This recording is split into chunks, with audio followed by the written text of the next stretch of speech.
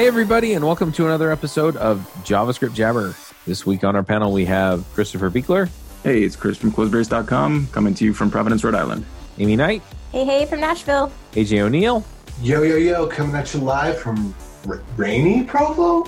I'm Charles Max Wood from devchat.tv, and this week we have a special guest. Surma, do you want to go ahead and introduce yourself? Sure. I'm Surma. I work as an open web advocate for Google, usually in London, but this week I'm just dialing in from Munich in Germany. Cool. Why Munich? I'm currently here working with the WebAssembly team on, figuring out what are we going to do? Where is WebAssembly going? What is our plan, basically? Nice. One of the biggest pain points that I find as I talk to people about software is deployment. It's really interesting to have the conversations with people where it's, I don't want to deal with Docker. I don't want to deal with Kubernetes. I don't want to deal with setting up servers. I don't, all of these different things. And in a lot of ways, DevOps has gotten a lot easier. And in a lot of ways, DevOps has also kind of embraced a certain amount of culture around applications, the way we build them, the way we deploy them. And I've really felt for a long time that developers need to have the conversations with DevOps or adopt some form of DevOps so that they can take control of what they're doing and really understand when things go to production, what's going on, so that they can help debug the issues and fix the issues and find the issues when they go wrong and help streamline things and make things better and slicker and easier so that they'll more generally go right. So we started a podcast called Adventures in DevOps, and I pulled in one of the hosts from one of my favorite DevOps shows, Nell Shamrell Harrington from the Food Fight Show, and we got things rolling there. And so this is more or less a continuation of the Food Fight Show where we're talking about the things that go into DevOps. So if you're struggling with any of these operational type things, then definitely check out Adventures in DevOps. And you can find it at adventuresindevopspodcast.com. We brought you on today. I was looking through the prep documents and there was a whole bunch of stuff in here about web workers. There was something in there about Redux too, but meh. So it's been a consistent thread throughout all my work for almost 2 years now that I'm always trying to see how we can move work away from the browser main thread. And I guess I should start by making sure that everybody who's listening knows what I'm talking about. So when you do a website or a web app and you write JavaScript, that JavaScript runs on the so-called main thread, which is the thread that does, your DOM, your layout, your style, your paint. And because that your JavaScript needs access to the DOM and to the styles, it needs to run on that same thread. And so since the inception of the web, that it's all been running there. Originally, browsers even had only one thread. So all your tabs had to share one thread, which became a performance problem at some point. But now we hate sharing on this show. So now that we were reaching a point with the web where it's becoming less, it's been not about documents for a long time, but we keep pushing the boundaries of going more into like apps, actual user interactions, visual polish effects, doing actual processing on the browser, in the browser, like image processing, audio processing, all these things are becoming possible on the web. It becomes hard to do that in a way that allows a single thread to still be responsive for, let's say, user input. Someone wants to scroll, click a button. And so what I've been looking into for a long time now is how do we bring multi-threading to the web? Because if you look at stuff at the other platforms like iOS or Android, since their very inception, they have done the opposite. They have always run user code on a different thread, and they also have the main thread, but it's only for UI. All your logic and processing runs on a different thread, so it doesn't affect the main thread. But not on the web. And I think that is a mistake not a mistake, but that is something that we have now realized that we need to address. And actually, JavaScript has had a primitive to do multi-threading for a long time, which are called web workers. They have been around since IE 10, but never really been used because they are awkward to use and it gets weird with tooling. It changed the entire mindset. And so recently I've kind of gone onto the blogging offensive and just written down why I think it's important. I started with a blog post called "When Should You Be Using Web Workers?" And the answer was pretty much always. And of course, there's nuance, and I know it doesn't apply to everyone. But in the end, I'm looking at native apps and why they do it. And it all applies to the web as well. then the last blog post in the series was an example, basically, where it took a Redux app and moved Redux off the main thread to a worker, because state management is inherently not UI work, or at least not tied directly to the DOM or any main thread only APIs. So that seems like a pretty easy thing to do. And it kind of was. And that blog post got a decent amount of traction, which was great, but also kind of surprised me. And I guess that's how I ended up here. And we apparently wanted to talk about that a little bit.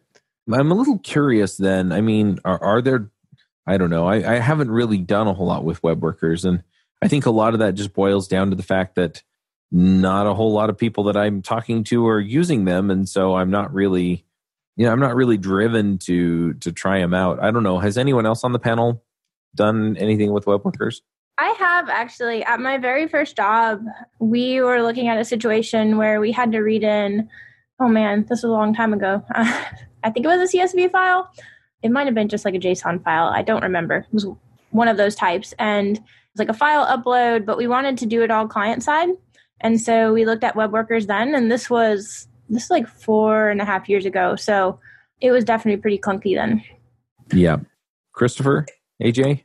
I have not worked with them at all, honestly. It just hasn't been something that's come up with my particular set of contracts and everything. I played with them once, but didn't really do much. I am curious. I thought that it was like the story of it sounded like it's kind of difficult to use them because of how isolated they are, and it's kind of difficult to get debug messages out of them and stuff like that. I'm actually not really clear on when the appropriate time to use them is aside from a task that has heavy processing and can be easily serialized in and out with the input and the output. I know like the big problem that we were facing, at least if I recall correctly, was just like passing state back and forth or data. Interesting. All right. There's so many things in there that I want to address. All right, let's start with when should you be using them? That's the first blog post that I wrote that I just mentioned. And the answer was pretty much always. And of course, there's a bit more explanation that I can give around this. The statement, the whole mindset that I have kind of discovered over time thinking and working on this is the main thread is an inherently bad place to run your code. If you think about all the responsibilities that the main thread has, whenever you click a button, it's the main thread's responsibility to look up all the event handlers, look through the DOM, bubble up the event, call all these JavaScript functions, then run your JavaScript, look what they do, update the DOM, restyle, relayout, repaint, push it to the compositor, do that 60 times a second ideally. It's a lot of work. So we've been, for a long time, I think many developers are kind of aware of this rail pattern that gives you a time budget that you have to do amounts of work. So for example, in the rail budget, you have 1 second to load. So if a user clicks a login button, you have about 1 second before psychology kicks in and user gets impatient. If you want to like visually respond to a user interaction, you have about 100 milliseconds for it to feel instantaneous to the user. And you have 16 milliseconds per frame so that the animations that you might have running stays. So these are time budgets. Now you might be developing your app and you're maybe on your phone or on your laptop and you stay perfectly within your budget. You have maybe even some headroom, all is great. Problem is that you have no control over what kind of device your app will be running on. And we all know that we all probably own pretty decent phones, if not even flagship phones. Like I know I have a Pixel 3 XL. I know some of you will probably have an iPhone. These are incredibly powerful phones compared to the average that is out there in the world. Like if we talk about, there's also a difference about talking just about the average phone in America, the average phone in Europe, and the average phone in the world. The point is that there's all kinds of devices out there with differently powered processors, differently powered GPUs. So you can't actually tell how long your piece of JavaScript will take. Even like the shortest event handler or shortest piece of code for a click might take a millisecond on your phone, but might take 20 milliseconds on a feature phone that are kind of coming back in India right now. And so with that, I'm kind of at the point where I think, okay, so there's no way for you to write code that runs well on every device. So ideally, you run your code somewhere else. And that's where workers come into play. And now the fact that the majority of the people on the panel, let alone of the listeners, probably haven't used or maybe even heard of workers, is not something to feel bad about. Like, it doesn't make you a bad web developer or ignorant or anything. Like, these have been around and nobody has been using them, mostly because originally they were heavy, they were expensive, they were hard to use, they were hard to debug. Lots of these things have changed. They've gotten cheaper in terms of memory overhead. The debugging story has gotten better. There's now libraries and tooling around this.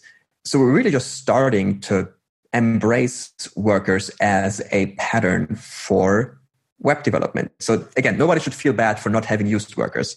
Now, for me, it's been really like this whole thought process of like the main thread is so hostile almost as a runtime environment because of how many responsibilities they're already there just by default being the main thread in the browser, that it really isn't a good place for you to run your code. That being said, UI code, like code that manipulates the UI, so manipulates the DOM or like a framework like React, belongs on the UI thread. Because I've looked into how some frameworks have evaluated workers and they kind of try to move everything off the main thread, even their components. And I don't think that makes sense because the UI thread is there to do UI and it needs to be able to synchronously update visuals and styles. What I'm trying to achieve is that people move everything off the main thread that is not UI. So two things. One, you're saying workers, and are you including service workers in that, or are you only talking about web workers? Oh, thank you so much for reminding me, because that's a confusion that comes up every time and I never remember to clarify it. So there is 3 APIs that sound very similar but are different. There's web workers, which I will sometimes call workers. There's service workers, and there's worklets. I am kind of sad that we ended up with these 3 names for things that are similar but very different. So service workers are only similar in the sense in that they are a separate thread. For what I'm talking about here, offloading work to a different thread, I mostly do not mean service worker. In some special cases, you can think about potentially like moving image decoding to a service worker, but in the end, it doesn't really make sense. So for the purpose of this topic, I'm only talking about web workers and not service workers. Quickly, worklets are a Houdini invention and are not relevant to this topic and also kind of out of scope to explain for this one. But if you're curious, you can watch my Chrome Dev Summit 2018 talk on Houdini, where I do explain what worklets are. There was a second question, wasn't there?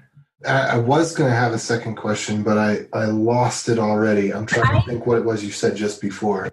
I do have a question just for people who may not be aware.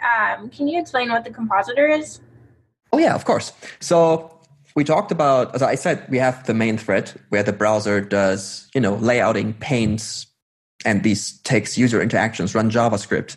The ominous painting phase is basically, if you think about your DOM elements as rectangles, these are being colored in by paint. And that often happens by the CPU.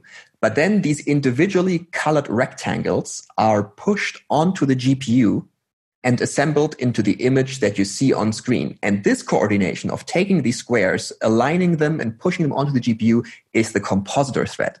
It also takes care of running CSS transitions and CSS animations, which is important in the sense that you can have a completely busy and blocked JavaScript main thread and the compositor is still able to animate.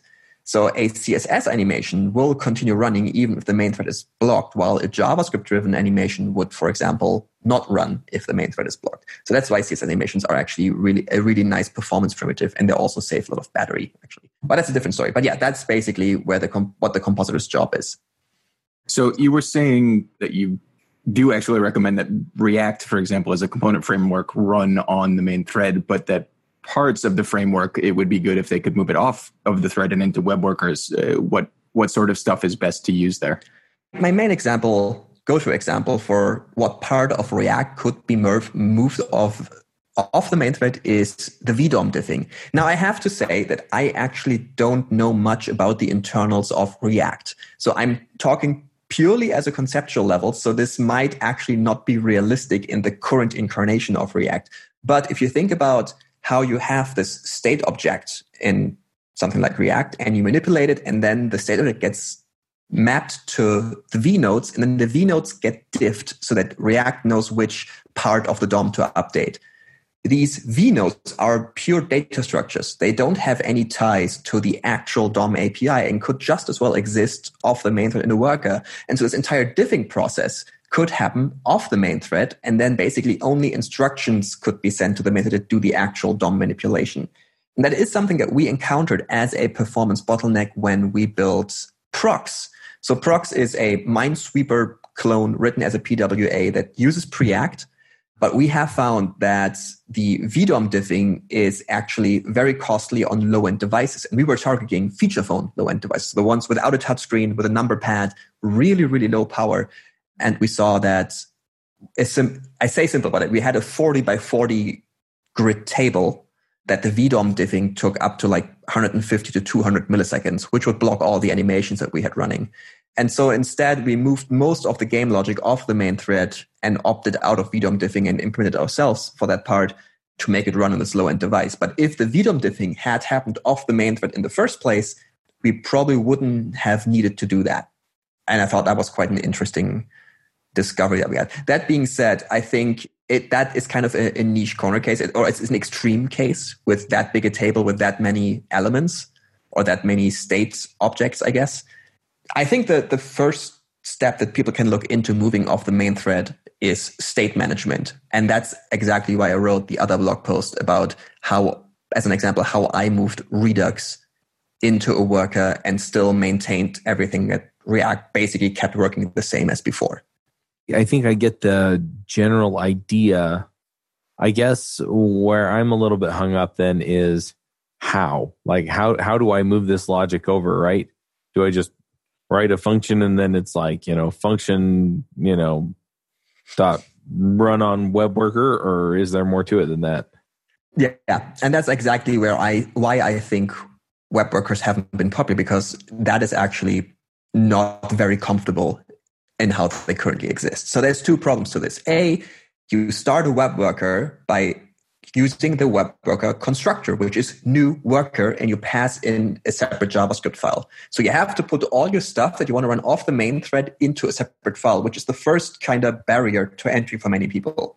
Once you wrap your head around it, it's actually very usable. Like it's a pattern that you can get used to. But when you come from everyday, current day web development, it feels weird to suddenly put it in a separate file. And it's also actually kind of weird to do that with bundlers. Jason Miller and I have both written plugins for Webpack and Rollup, respectively, to make that thing easier and just work automatically. But those are recent additions to the ecosystem from our side. So that was actually kind of a hassle before.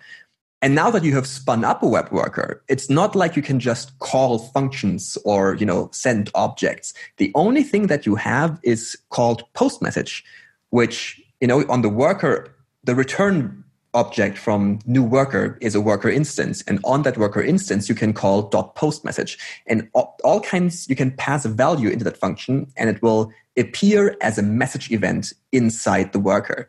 And then you can send messages back from the worker back to the main thread. And that's all you got. And that's really uncomfortable because you just send messages. And now there's basically two ways that you can do. On the one hand, you could embrace a pattern from the 70s called the actor model. The actor model is originally a mathematical model that was kind of popularized in computer sciences with Erlang, where instead of thinking about calling functions, you would send messages to actors. And actors you can think of like classes or isolated functions. And that works really well. But again, it's a new pattern to learn and feels kind of alien to it. I personally had a lot of fun doing that on the web, but I definitely see that it's a very weird feeling at first for web developers. So what I did instead is I wrote a library called comlink. And comlink hides post message from you and just gives you the values from the worker as if they were on the main thread, even though they're not. Under the hood, it's RPC, remote procedure call. So it just turns function calls into messages and then applies those function calls on the other side and sends back the return value. I take care of all the protocol magic that needs to happen there with the library. And so in the end, what you can actually do is you can just put a class in a worker, say comlink, put this onto the main thread, and then on the main thread, you can use this class as if it was there, even though it is not. The only implication of this library is that now every function call, what used to be synchronous, is now inherently asynchronous. So a function that would return a string will now return a promise of a string. A function that would give you your state object will now return a promise of the state object, because there is just the very inherent asynchronous process of sending a message and waiting for a response under the hood. With async await being available, in most browsers and also via Babel, it's actually really comfortable. We have been using it in both Squoosh and Prox. Both apps make heavy use of workers and of Comlink. And I'm kind of hoping that people will start playing with that more and realizing that with that, the additional cost of using a worker instead of putting everything on the main thread is basically non-existent. It almost changes nothing in your workflow. And with that, there is the cost-benefit ratio the benefit-cost ratio gets extremely large, because there's almost no cost anymore of doing this. The library is also very small. It's only 1 kilobyte. So it shouldn't really hurt anyone to use this one as a benefit, get workers in. Of course, again, there's nuance and details, and for specific use cases, there might be other implications. But in general, I would love for people to try it more and tell me where they're running into trouble or if they are not running into trouble, which would be amazing.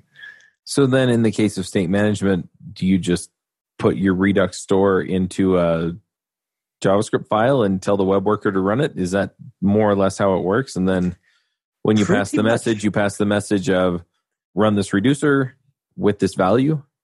Yeah, kind of. So I guess that's what my last blog post was about, where I actually use Comlink. So you don't even do the message sending anymore, but you just call I forgot what it's called, the function, the dispatch. You just call dispatch on the main thread, but under the hood, it is sent over to the worker, and then dispatch is called on the worker side, and the state changes. I had to do some fiddling because Redux wasn't designed to run asynchronously. I had to do some magic to make the get state function synchronous, but it's all explained in the blog post, and it's actually, I think, only like 10 extra lines of wrapper code to just make that happen. But yeah, you're pretty much spot on. That is how you would put Redux in a worker. After I published my blog post, there's actually a community member from the React Redux community who productionized that pattern in making a library so you can just basically create a new worker Redux store, and it takes care of all the worker shenanigans for you under the hood. And so I'm hoping that people will look at that and play around and see if it works or has performance implications, because so far in the apps that I've written and putting stuff in a worker, I've only seen benefits and pretty much never any downsides, which of course won't be generalizable. So you said that everything that's running on the web worker is standard JavaScript that you would expect. It's just the communication protocol's different. So if debugging has been improved, I'm curious how the process works. How do you once you've spun up a web worker, how do you interact with it? How do you write code for it? How do you debug code that you've written for it? Is there an easy way to attach a debugger to it, or what's the best approach?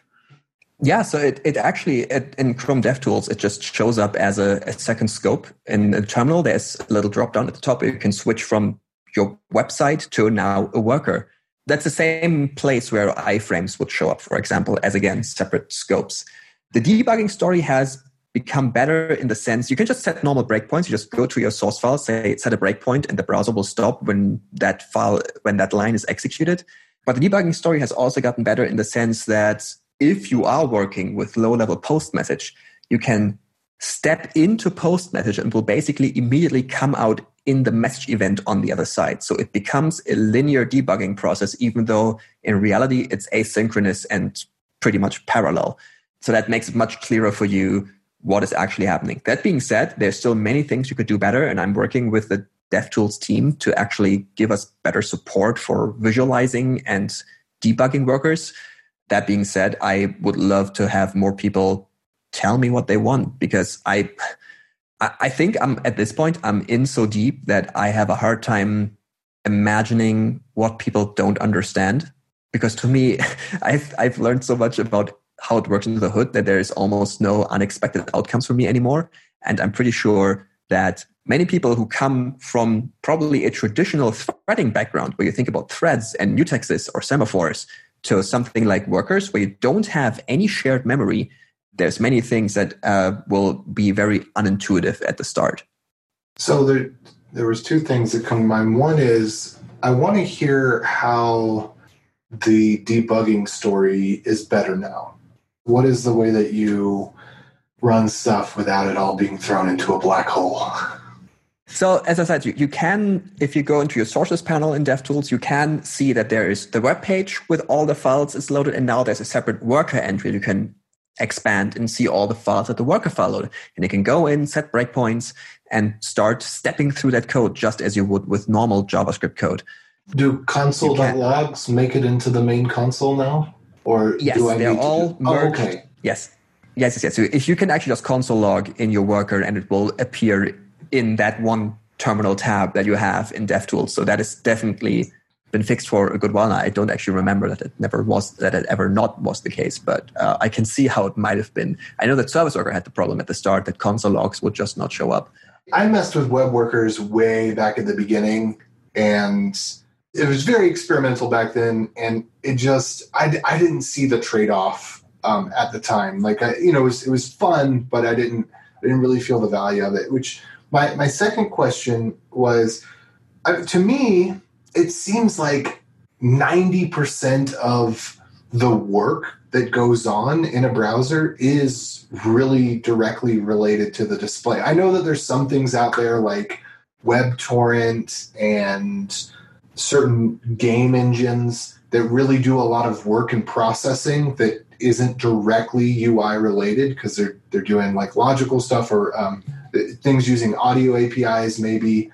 But even the audio APIs, I thought you had to do them in the UI thread. I don't recall. But most of the stuff that I want to do that's expensive, I feel like I can't do it in a web worker because those APIs and things just aren't available there. Am I wrong? Is stuff like the audio API and whatnot available in that? Or do you feel like things like state management actually are heavy enough that it becomes detrimental to not have it in the web worker? Okay, so there's again many. You are definitely right. The most expensive part that we see in web apps is main thread bound. Like we see that the biggest chunk is JavaScript parsing, JavaScript execution, layout, paint. All these things are what makes a web app look and feel slow. And moving stuff to a worker will not change how much paint you do. So you're definitely not wrong. Now there's multiple facets in how workers can still help or should be used. So the first thing is moving stuff to a worker will move some of your JavaScript to a worker. And that means there is less parsing and execution on the main thread. And that means boot up will be faster and you will have less of a blocked main thread on the first boot of your app. The other thing is that the whole thing why I want to see people use workers is not because it will make things faster. It will most likely stay pretty much the exact same speed overall, but because it will make your app more resilient across all these devices. For me, it's about that every piece of JavaScript that you run could be the straw that breaks the camel's back. There's so much to do on the main thread for the browser, especially when it has a weaker processor, that the more stuff you can move away, the better. So I'm not saying that state management is super heavy for everyone, but I'm saying is if you can move it away, you should, just to give the main thread as much headroom as possible. So like Android phones generally have better multi-core support than iPhone, but most JavaScript threads can only take advantage of the single core. Whereas if you've got the nice expensive iPhone, you've got a fast single, your single core is really, really fast and really, really optimized because you're on an expensive CPU. And so for the iPhone user, what you're suggesting, it sounds like for the iPhone user, they won't notice any difference at all. But for the feature phone user, for people that are not living the San Francisco lifestyle, they might be the ones that get the most benefit. That's exactly what I'm saying. I mean, Apple has done really smart things with the processor where they have like 2 powerful cores and a couple smaller, less powerful cores, so they can actually parallelize, but actually have like 2 cores that are really good for the web because these are powerful. And as you say, this is not a benefit for the flagship phone users because the flagship phone users can just run everything on the main thread. They have enough raw power in the device that it just works. And that's a problem that we're seeing, that when companies build their web app that these run fine on a flagship, and that's why they ship it the way it is. But the second you go to the actual median average phone on the world, or even just in your country, the app will feel significantly different. So something that we've been doing is I've encouraged people to buy a Nokia 2. The Nokia 2 is like an $80 phone that you can buy on Amazon. It's an Android Go phone. It has the most recent version of Android. It has the most recent version of Chrome running on it, so it can browse the entire modern web.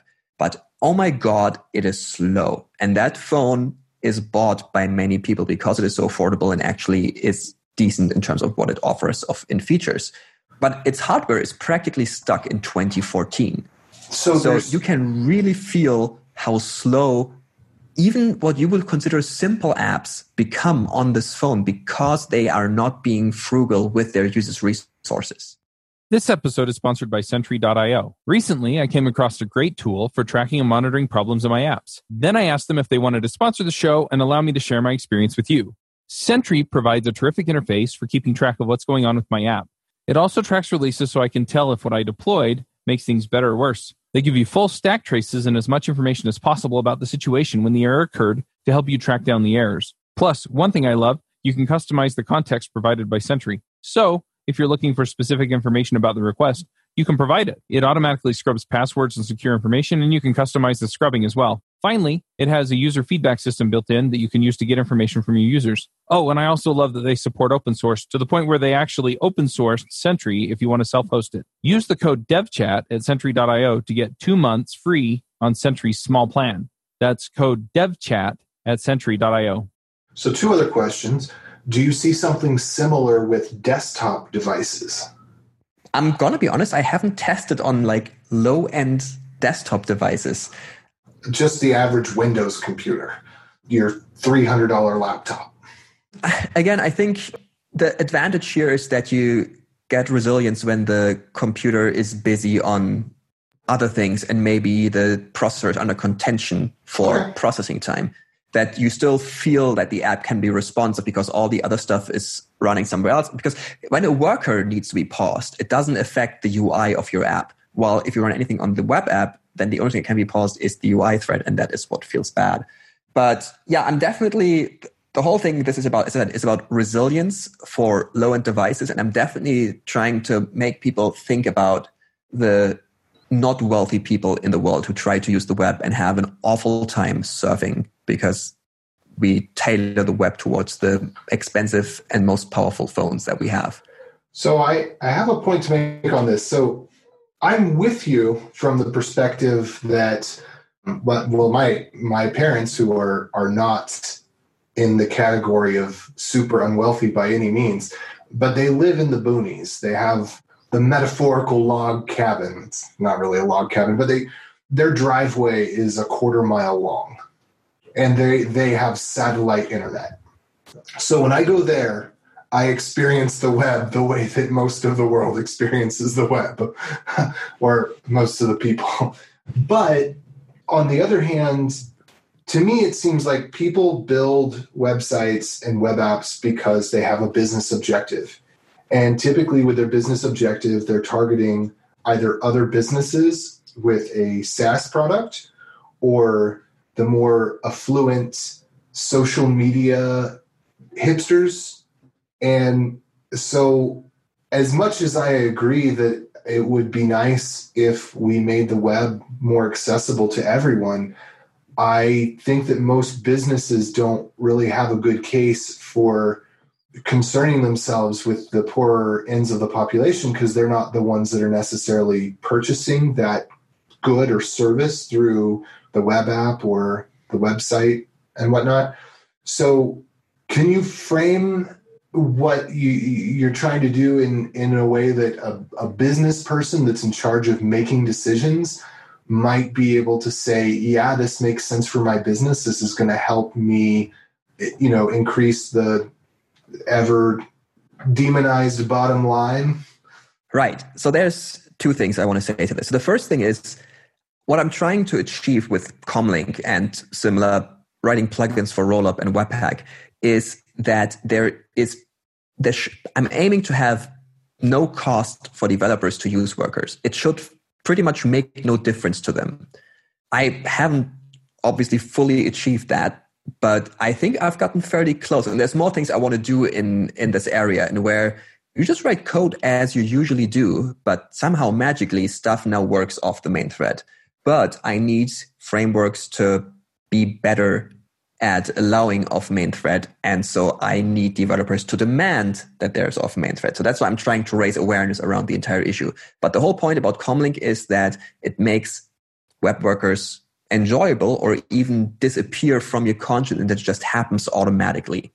The second part about the business case is, I don't know if you've ever seen a typical example in accessibility advocacy, which often, is the same argument is brought in that it's hard to make a business justification for spending time on accessibility, is that even the people in your target audience might not be in need of accessibility all the time, but can become in need of it. For example, there's this example of a person who, it could be a person that only has one arm, or a person that is busy holding a baby in one arm, has only one other arm available to use your app. So making your app more accessible will be now beneficial to that person, even though technically that person doesn't count as being in need of an accessibility device. Or if we're being realistic, like the 70% of people that are using your app while driving and only have one arm. Yes. Don't use your app and drive. But yes, we know these people exist. And, making buttons bigger to make them easier to hit is both beneficial to those people as well to the people who have a harder time controlling their fingers to that precision, right? So that kind of mindset, I think, also applies to loading performance and runtime performance, where workers can come into play. So as you said, when you visit your parents, you were experiencing the web on a much slower connectivity, which isn't even about runtime performance, but just loading performance. And I experience it every time I go on vacation, and I go mad when a certain web app takes ages to load. And web workers, as I said, can help you too, because they move pretty much the less critical JavaScript to a different thread, reduce the amount of code that is needed to get the app on screen, which can be a good mindset to have. It also helps you kind of think about writing better UX, because now that every task that you do, or if you move your state management to a worker, you now have to think about, what do I need to do if this state change takes longer than expected? At what point do I need to put up a visual indication that I'm doing something? And putting stuff in a worker will help you force to think about that and make your app have a better UX for these people suffering through your app on bad connectivity. And for runtime performance, it's the same thing, where for some reason you lost your phone and you buy the cheap $8 phone until your replacement comes in, and now you spend a week on this low-end phone, and suddenly you appreciate the apps that actually went through the effort of making good use of your device's resources and are being frugal with that, just as an example. And then there is also the story, of course, where making the app run better on low-end devices will increase your target audience. And that is usually something that every app is kind of interested in. I know that some companies specifically and exclusively target, San Francisco, California, the wealthy Western web. And I'm going to have a really hard time convincing those people to, put this work in to move stuff off the main thread. But I think that doesn't apply to the majority of companies. I think many companies are interested in reaching the widest audience possible within their country. And even within, if we just limit it to America, there is a very wide spectrum of performance profiles of devices, both in connectivity and in runtime performance, and what the devices actually offer in processing power. I was going to point out that when you're talking about slower cell phone usage, lower level cell phone usage, you're talking about literally multiple billions of people across the planet. That's a customer base for a lot of people. Companies are not necessarily strictly targeting the rich Western web, as you said. So it's valuable to provide usable interfaces for billions of people. One of my favorite stories around this kind of thing is where, you've probably heard it, where YouTube optimized their loading performance and saw their performance metrics get worse. And the reason for that is that because they optimized loading performance, YouTube would now load on low-end devices that had never been able to load YouTube before. So in total, they reached more people, but the performance metrics on average went down because so many of these new low-end devices were now able to run the app at all so that they could send the analytics data to see that these devices weren't loading before. So I'm going to push back on this idea a little bit again, because you guys are saying, you get access to billions of people and whatnot. There are only maybe a dozen companies in the world, as far as, come to mind, where they really want to reach everyone on the planet. And those are the companies that are trying to gather everyone's data and, trying to turn everybody into an ad target.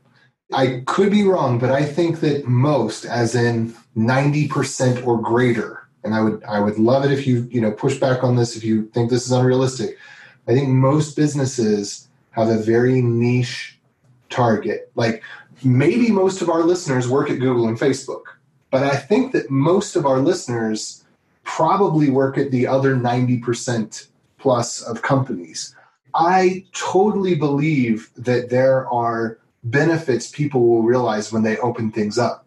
I don't know that those benefits are going to be as easy to quantify and make tangible, but I believe it's a good thing to do. Like I personally like to take a little bit of extra time to test things on Windows, to test things on an Android phone, to test things on a Raspberry Pi. I personally like to do that because I like the idea that the things that I create as a developer will reach more people. But from the perspective of companies, I just have a really hard time believing that most companies will be motivated at the business level to reach these people that don't have the nice devices. Well, how many startups are there in San Francisco that are focused on revenue versus how many are focused on user acquisition? It feels like user acquisition is the principal metric for an awful lot of the web. So if that's the main metric, then that's what you want to be focusing on. Yeah, if you're on social media, if you're a venture-backed social media company, then I think that's absolutely correct, because that's how WhatsApp, was it WhatsApp? Is that the one that they even developed their app for, pre-smartphone feature phone type things? Yeah, that's correct. And then they, took over the whole world and then got acquired by Facebook. So yeah, I 100% agree with that. But I think that very, very few businesses are venture-backed social media businesses. I think that is a minority of the minority of the minority. I think there's so many more businesses that are either B2B or doing things like TaskRabbit, Grubhub, etc., where you're really catering to a specific market that has a product that they want or a service that they want. So as I said, I can't provide hard data on this, which is kind of my bad. But I know that even within America, the performance spectrum is very wide. Like shitty phones exist in America and they are being used. I've used them. I know. No, I think that's a decent amount of user base that live on these phones. And secondly, my advocacy in general is, it's probably heard the most in the Western world, Europe and America, but it is very much targeted also at the companies in India, because these people, they face challenges. Their performance spectrum of people living in India is so uneven. It's incredible what they actually manage to do with those constraints. Like some people live on half 2G all the time. They literally leave their phone on for 20 minutes, walk away and come back to load a maps interaction, for example, because that's just all they got. They have all kinds of phones, all kinds of performance spectrums, and they want to target every one of these. And I want to help them just as much reach all of the audience as I want to help the people in America and Europe. What I'm saying is that I want that the companies in America and Europe also look at these performance patterns and could reap benefits, especially if there's almost no cost associated with them. But I totally hear that you say, as I'm aware that it is a harder sell to do for the Silicon Valley companies. I don't mean to be, I like the concept of social good. I practice social good to varying degrees in things that I do. I just wanted to provide a little bit of contrast and balance and see if I could provoke some thought outside of social good as to mentioning social media apps, I think was perfect. That, that's brought up. I think it's super valid. But if I can push for something where you can start thinking as a pragmatist for the medium-sized business, like, how does this help that person? If you've got a use case for it, like, I want that to be brought to the surface, because I could be wrong, but I think the majority of our listeners are probably working for medium-sized businesses that are doing B2B SaaS or doing smaller niche type areas of development. I just feel like I don't think it's strictly a social good issue. If you look at the largest company in the world by revenue is Walmart, who have made all of their money targeting lower income customers. And I wish Walmart would make their website usable. All I mean is that there's value to customers other than strictly the ones who can drop $1,000 on a phone. Yeah, I think it is use case specific. But is there anything else that we should have covered that we haven't talked about with web workers?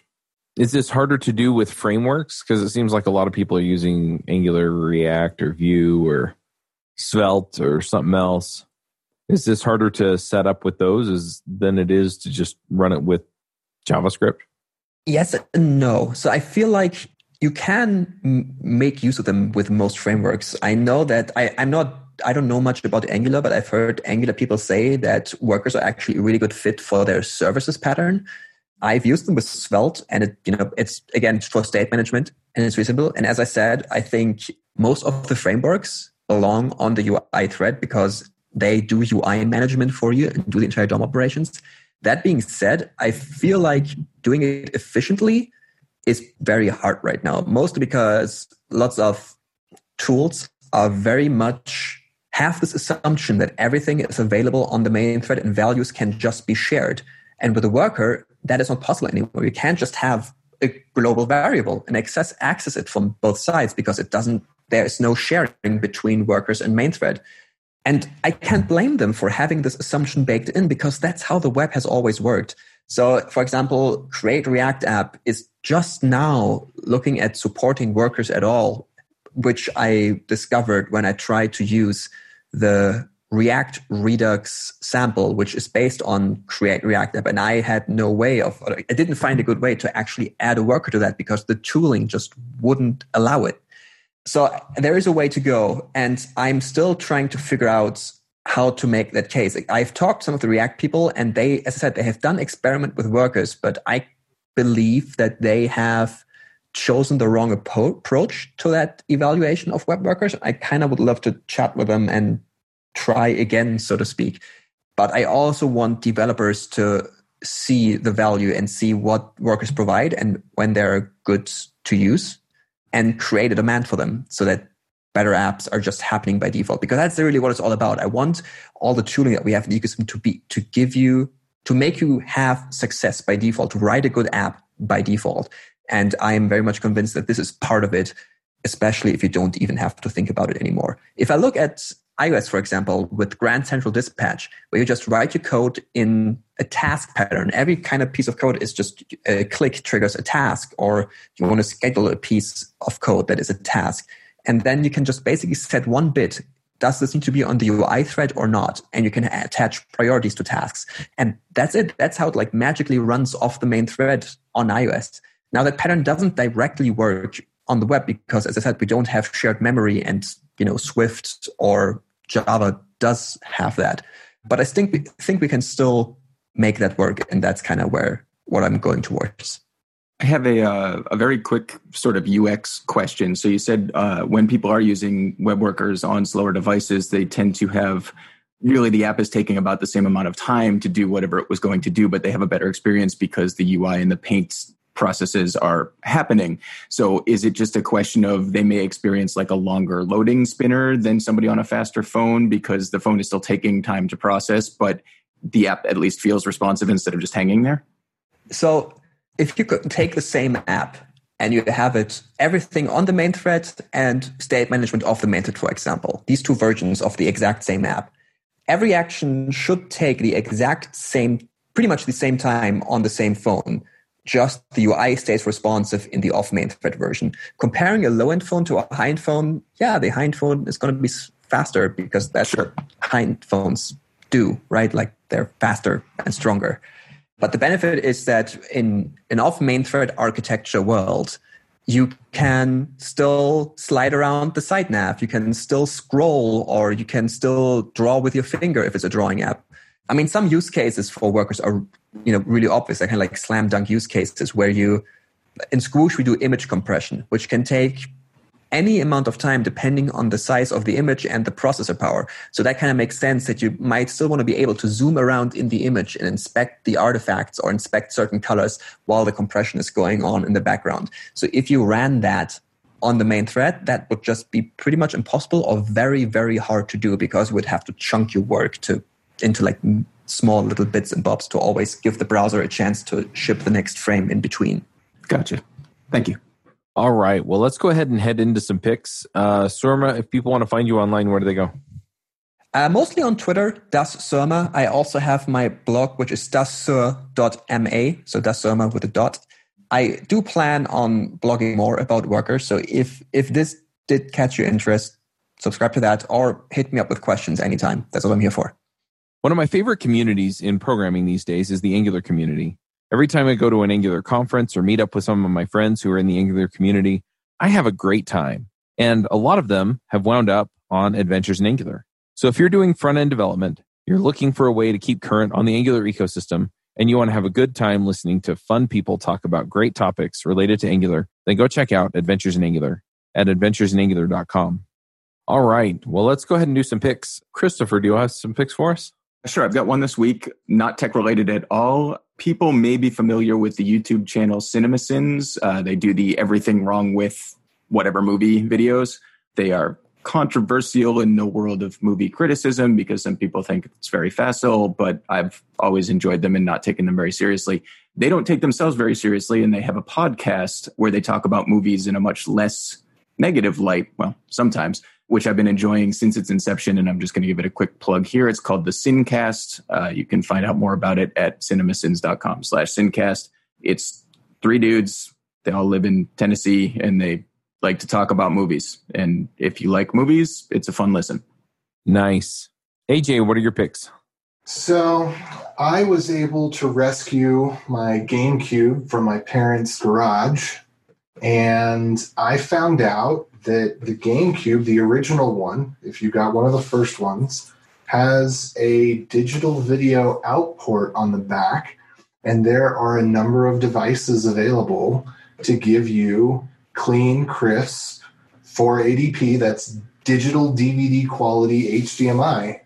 And because 480p is still supported by most digital TVs today, because DVD players are still supported by most digital TVs today, you can play most of your GameCube games on a digital screen instead of a CRT. I'm still learning the different mods and things that I can do with a GameCube to make it awesome. The reason I wanted to get it was to be able to play Link's Awakening on my TV, but then Link's Awakening was announced for the Switch. But there's other games that I want to be able to play on the TV from the Game Boy. So playing the Game Boy on TV was the original reason that I dug it out of the garage. But I'm finding that there's other interesting things I can do, like playing Pikmin, for example, which is awesome. And so I'm putting together a list of some of the tinkerings you can do with your GameCube, and I just posted a link to that, and it links out to like all this other stuff, like these HDMI adapters and whatnot. So if you've got a GameCube hanging around in the garage, boy, I got the blog post for you. Yeah, I have a GameCube in my office. I got it when my dad passed away. He kind of hoarded game systems, and so he had a bunch of older ones, and that's the one I wound up with. And so I might have to check that out. Yeah, please chat me up about it, because over the next couple of weeks, I've ordered a couple of different things from a couple of different companies, and I'm going to figure out how to do this and that. So I'd love to geek out with you about it. Yeah, well, and I also need to figure out what GameCube games I actually want, because the games that he had for it weren't the games that I really would like to have for it, I guess.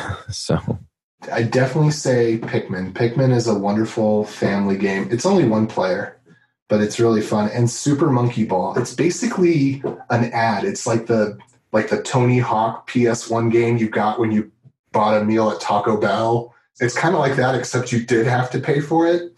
But it's actually quite fun little party game to play with the fam. Nice. All right, I'm going to jump in here with just one pick. Upon recommendation from a friend of mine in the Ruby community, Lori Olson, who actually has a course on Ruby Motion if you're interested in building mobile apps with Ruby. We did an episode with her, and I wound up chatting with her a little later. She recommended a book called For Love of Mother Not. It's a kind of a fantasy science fiction novel. It's by Alan Dean Foster. I guess he's got a whole bunch of books with these characters in them. I enjoyed it. I listened to it on Audible. And so I'm going to pick that book. Surma, do you have some picks for us? Yeah, and this is going to be all. I feel a bit nerdy doing that, but I'm gonna pick the WebAssembly spec. People who know my blog know that I'm digging a lot to WebAssembly and enjoying it a lot. What I want to say is that the WebAssembly spec seems very long, but only because it is repeated 4 times over. Once for how to execute it, once for how to validate it, once for the text representation, and once for the binary representation.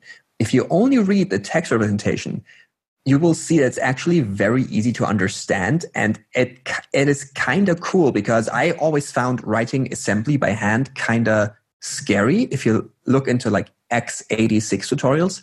But the WebAssembly virtual machine is actually so beautifully designed and so simple that I found it fun to write an assembly-like language and have been doing that for a bit. It really teaches you how low-level machines work and what the actual capabilities of WebAssembly are. And I found it really enlightening. And if you are that kind of person, I recommend that you give that a try because there's lots of tooling. You can just run it in your browser or Node. You don't need any weird machines or emulators.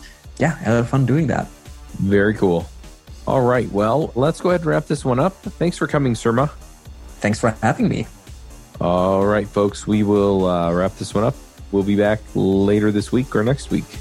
Bandwidth for this segment is provided by CacheFly, the world's fastest CDN. Deliver your content fast with CacheFly. Visit CACHEFLY.com to learn more.